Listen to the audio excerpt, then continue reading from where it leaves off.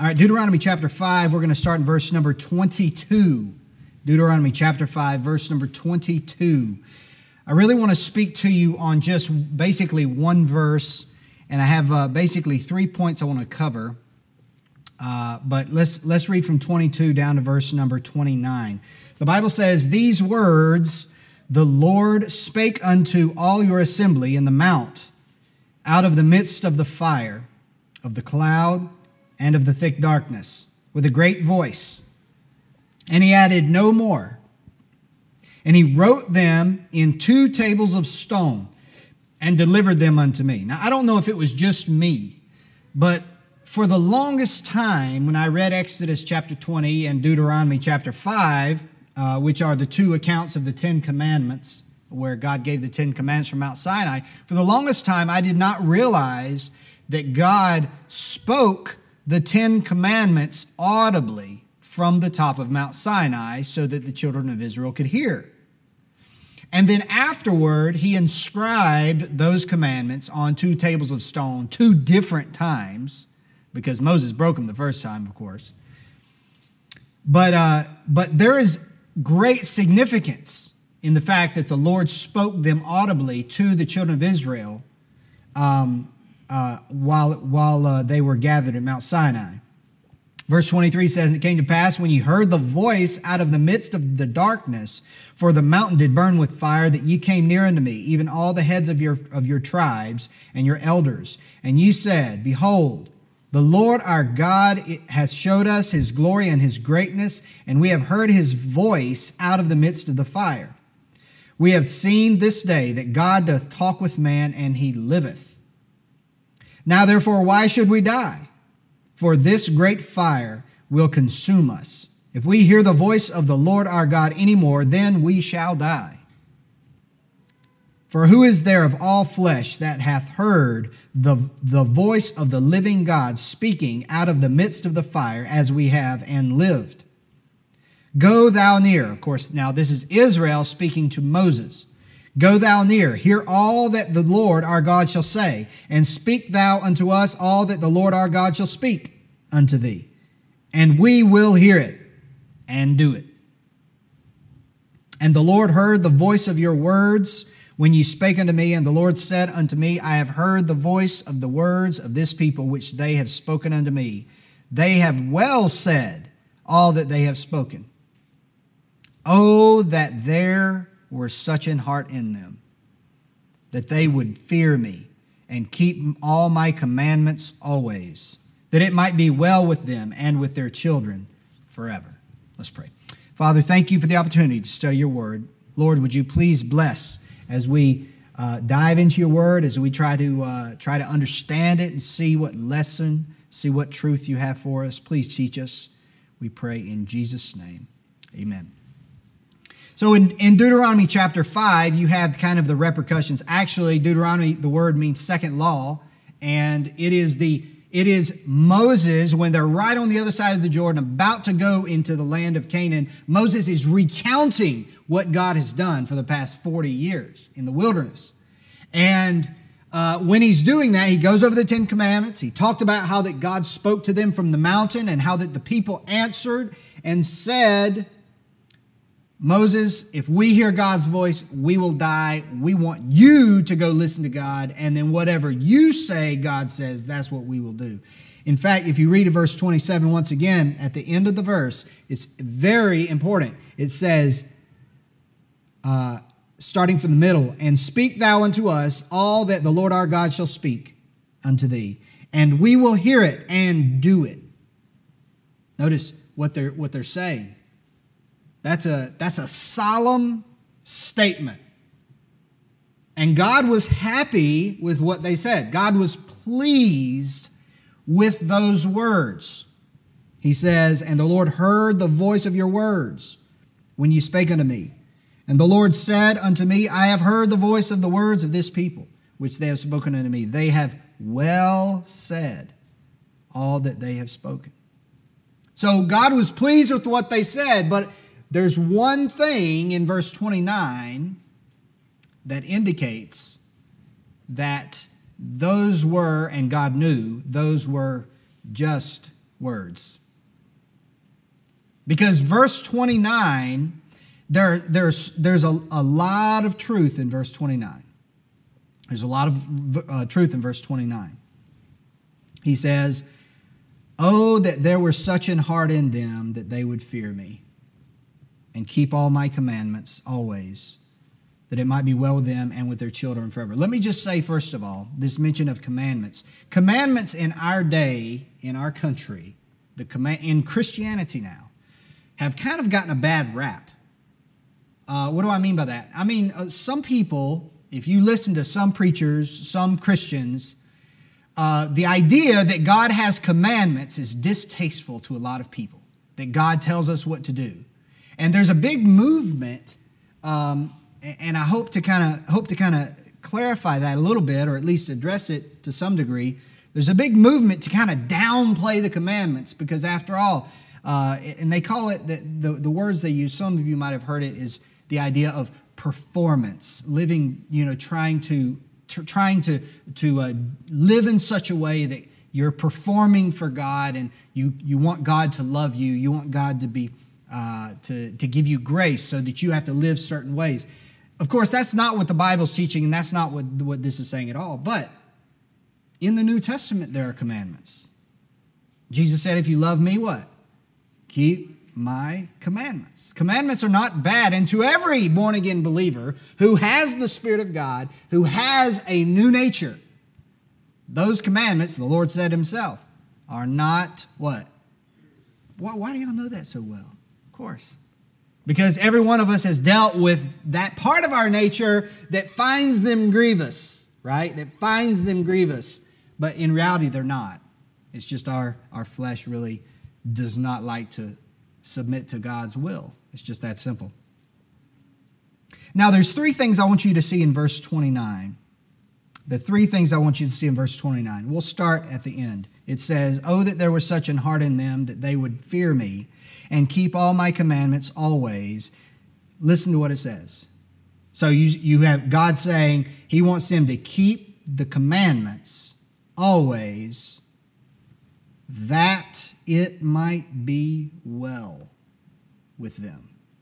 So what you see in this is that when God gave the commandments to begin, when those commandments, whether it's the 10 commandments on Mount Sinai, or whether it's any other commandment, maybe in the book of Proverbs, maybe in the New Testament epistles, maybe in the teachings of the Lord in the Gospels, wherever the commandments of God are, what you see in this is God's intention in giving the commandment was for our good.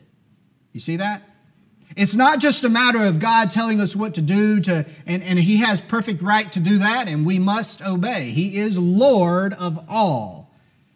But his intention in giving the commandments was not simply born out of that fact. Within God's commandments, and you see it in verse 29, within God's commandments is a blessing. You see that? Encapsulated in the commandment is the blessing. And this blessing is such that you can only receive this blessing. And the blessing I'm referring to in verse 29 is that it might be well with them. So here's the bottom line. Israel, if they followed the commandments of God, good things would result. Why?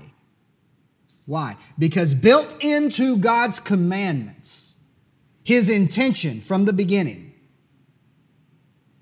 was to bless them through the commandment. You see, so many people, when it comes to God's word, so many people, they want God's blessing. In other words, they want a family life that is together and unified. They want children who obey and honor their parents. They want a life whereby they have honor from other people and people respect them. People want a life that is, we have this kind of idealized, picture in our mind of what the good life is. They want a stable finances, and they want, like I said, family unity, and they want their boss to give them promotions, and they want these good things, and none of those are bad. They want that, but oftentimes what they want is they want the blessing that is found in the commandments of God without the commandments of God. But the thing is, the blessing comes out of obeying the commandments of God. You see, if God gave them all the commandments and all these things with all dietary laws and various laws about morality and various sacrifices and all those kinds of things, and they probably scratched their head and said, I don't get all this. Can you just give us the blessing? But God said, if they obey the commandment, they will get the blessing from the commandment. The commandment's design was to cause them, for their lives to go well. You see that's God's intention. You see, that's God's heart. It is a lie of the devil that obeying God's commandments takes away your happiness.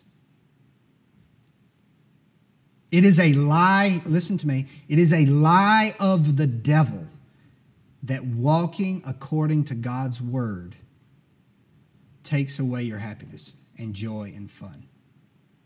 No, it is within that obedience that we have all the benefits that we want.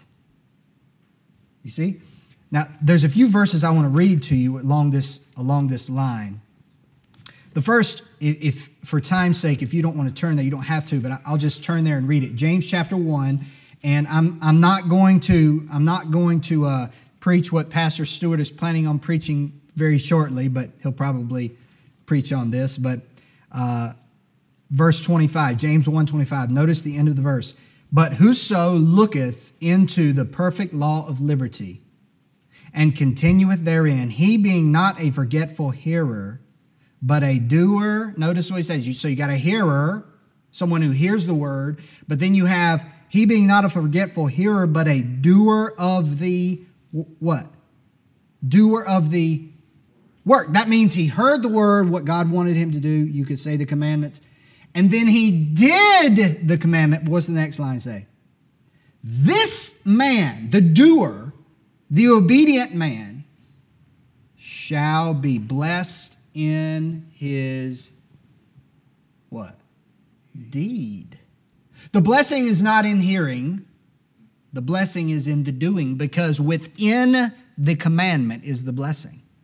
And so when we obey and we do God's will, the blessing comes out for us to receive.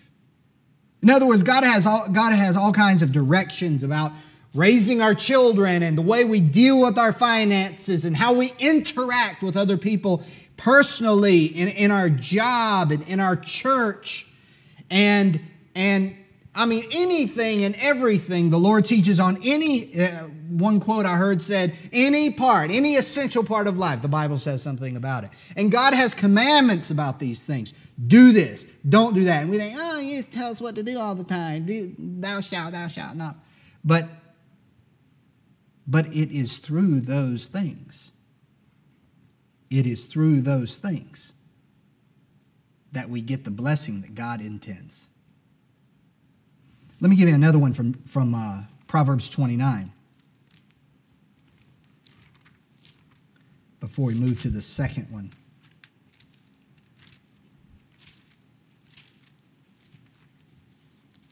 Proverbs 29, verse number 18. Some of you have probably memorized this verse, but probably the first part. Where there is no vision, the people perish. But he that keepeth the law, that's the commandments. What does it say? Happy is he. The effect of obedience upon the one who listens to the Lord is what? Happiness. Because through that obedience, the Lord has set in motion these things that make your life better, that make people respect you, that make your finances more prosperous, that make sometimes even, I know the Lord doesn't have, there's no promise that we'll have good health, but I can tell you one thing, living a life of sin will hurt your health. So the point is we don't live for all those blessings, but as we saw with Israel in Deuteronomy chapter 5, verse 29, God says, I wish they would obey my commandments so it would go well with them. That's what God wants. He wants us to get those benefits, but those benefits only come to those who obediently desire to follow what He says. He has designed it that way. Now, let me clarify something. This doesn't mean we try really, really hard to obey God's commandments so that God will love us. That's not what I'm talking about. So that God will have grace upon us. No. Love and grace and mercy are things that you don't earn. So when we talk about the love of God and the grace of God and the mercy of God, that is not the blessings I'm referring to. That's not what He already loved Israel here. He's already led them 40 years through the wilderness. He redeemed them from the house of bondage. He loves them already. But He's not going to give them the blessings that only come but through obedience. There's blessings in there. That doesn't mean if they don't obey, and we know they didn't, that God doesn't love us. No, He loves us. That will not change, especially as we are in the New Testament. We are God's children. That will never change. That will never change. Nothing good or bad that we do will ever change God's love and grace and heart and disposition toward us, ever. He has promised. We're not performing to make God love us. We're not obeying to make God love us.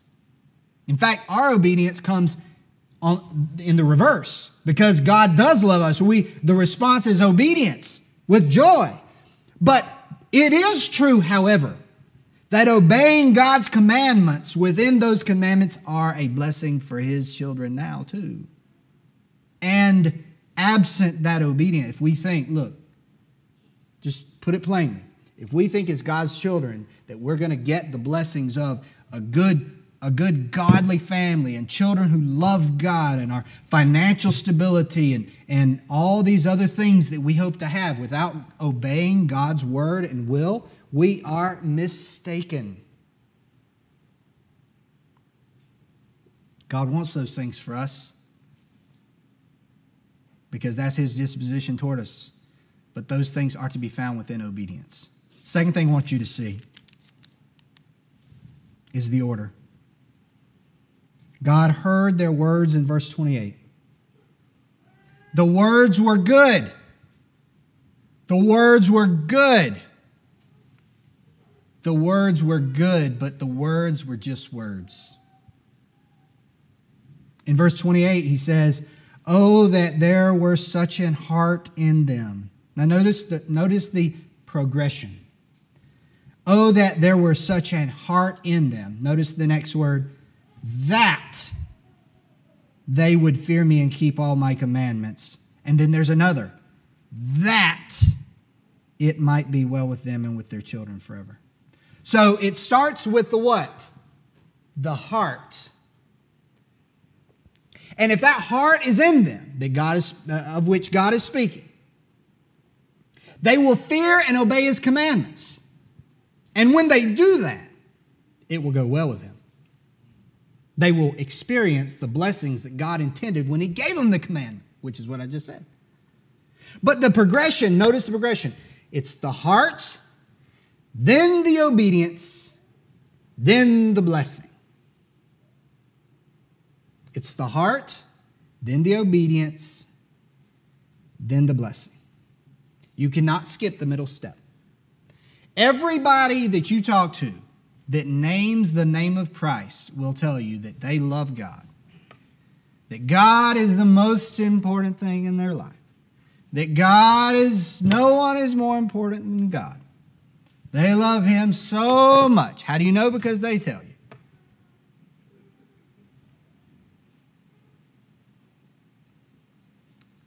And God says, oh, that they had a heart that they would obey. You see, if the heart is right, the inward man, the affection toward God is right, the obedience is the natural progression. God doesn't say, oh, that they would obey. What did He say? What did He say? Oh, that they had a heart. You see? Oh, that they had a heart. For the Christian whose heart is not with God, obedience comes with such difficulty.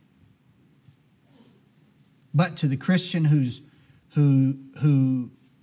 heart God has, like in Proverbs, my son, give me thine heart. Now we know that's not really God speaking. It's a father speaking to a son, but the application is there. If God has our heart, the obedience comes easily.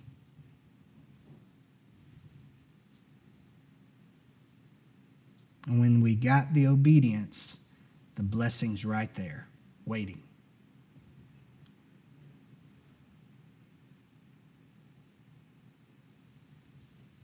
And in fact, in the book of Deuteronomy, I actually did a search.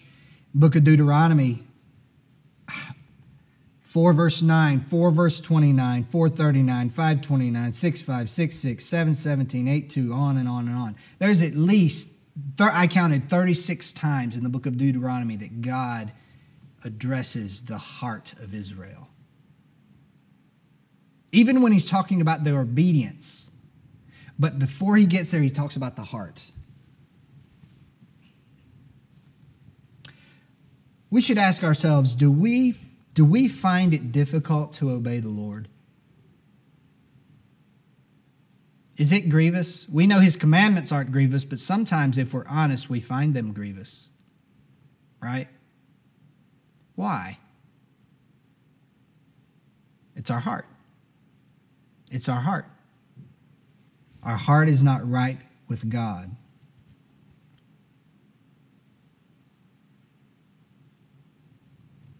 So we see the progression. Your heart has to be right with the Lord so that you can obey the Lord, and in obedience is found the blessing. And the last thing I want us to look at really quick, and we'll be finished, is God's heart, the emotion. See, if you look at chapter 4, verse 40, look at verse 39, chapter 4, verse 39. In this verse, God says essentially the same thing as He says in Deuteronomy chapter 5, verse 29. In other words, the main content is the same. But listen to the language. It's different. 39, chapter 4, verse 39 says, know therefore this day and consider it in thine heart. There's one of the examples of, He doesn't just say consider, He says consider it in your heart. But anyhow, that the Lord, He is God in heaven above and upon the earth beneath, and there is none else. Thou shalt keep therefore His statutes and His commandments, which I command thee this day, that it may go well with thee. See, is that not the same language? See, you can see what God wants. God wants good things to happen to Israel because they obey. Do good things happen? I'm just trying to reiterate this. Do good things happen to you because you walk with God? Yeah. I mean, Joseph, at your job, if you weren't an honest and a straightforward and a person of integrity and a person who was punctual and all the things that come with that, are people gonna respond the same way as somebody who just drags in whenever and half asleep or what? No, it's different, and there's a benefit in that. And that's just one small example. Can you have a good relationship with your husband or with your wife if you violate what God plainly says about the relationship with a husband and wife? Is a wife going to be a nice wife if a husband doesn't love her? Is the husband going to respond right if his wife doesn't know how to submit? No way. Those are benefits that spring out of obedience. All right, I'm backtracking here. So in verse 40, thou shalt therefore keep his statutes and his commandments, which I command thee this day. I just love the fact that God wants good things for us. That's just a wonderful thought. That God's up in heaven. The verse that says, eye hath not seen. Come on, help me. Come on. I'm embarrassing myself like I did the other service. Eye hath not seen nor ear heard, neither hath entered into the heart of man the things which God hath prepared for them that love him. So God is sat up in heaven, just inventing things, just creating things by his creative divine mind, however that works. Things that will just wow his people. Why? Because he has to? No, because he wants to. That's amazing. In the commandments, God has put within the commandments blessings that he hopes we unwrap by obedience. It's amazing that God is so inclined toward us when we have nothing to offer him. And he says, I want it to go well with thee. Now we know there are things that come in our life like Job, like Jeremiah, like Isaiah, like Hosea, like many, many, many other people in the Scripture and outside of the Scripture whose lives were difficult. And we know there's always exceptions, but even those people would testify that blessings come from obedience. And God intended it that way. So he says, verse 40, that it may go well with thee and with thy children after thee, and that thou mayest prolong thy days upon the earth, which the Lord thy God giveth thee forever. You think of one of the commandments of the 10 that we just read, right? Is honor thy father and thy mother, that thy days may be long upon the earth. You see that? That's an example of the blessing is encapsulated within the commandment. But you notice what 40 doesn't have, verse 40, chapter 4, verse 40. It doesn't have the emotion. It's just cold words.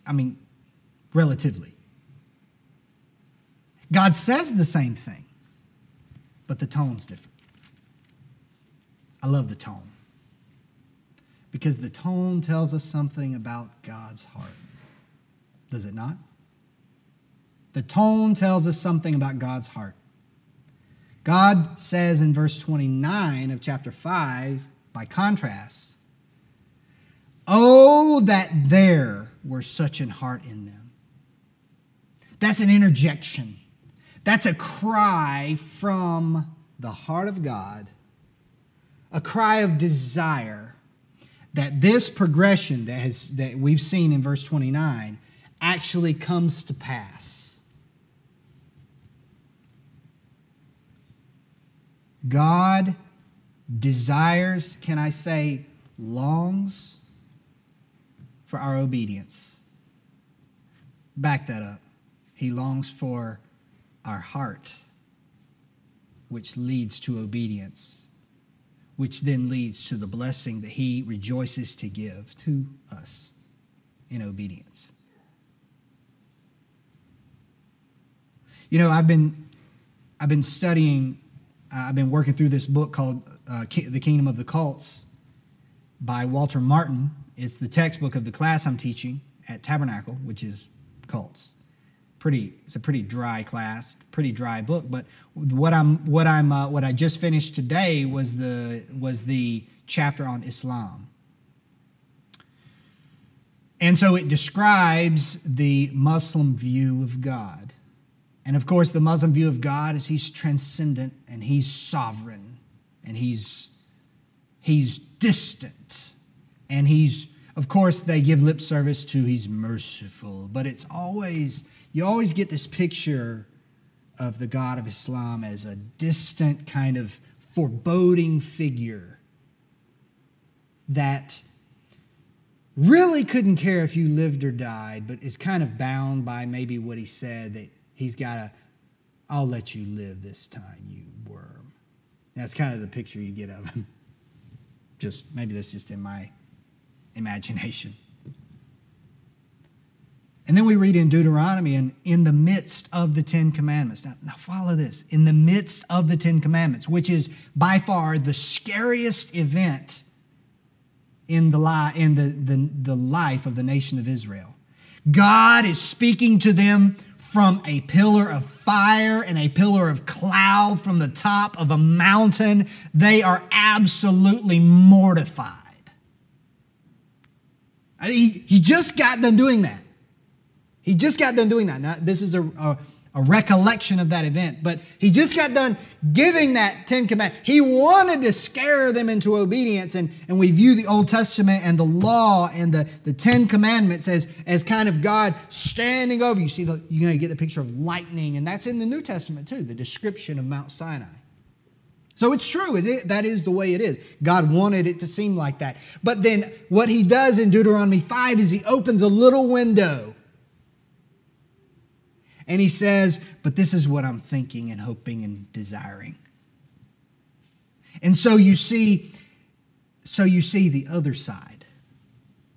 You see his heart. He gives the commandments. They're strict. He's serious. He wants them to fear him.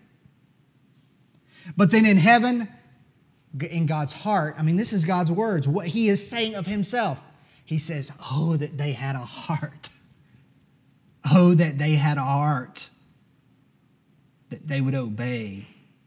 That they would get, that it might be well with them. You see God's heart plain and simple. What you see is you see the heart. I think what you have in the New Testament, this is the same God, right? What you have in the New Testament is you have that heart, which was there the entire time.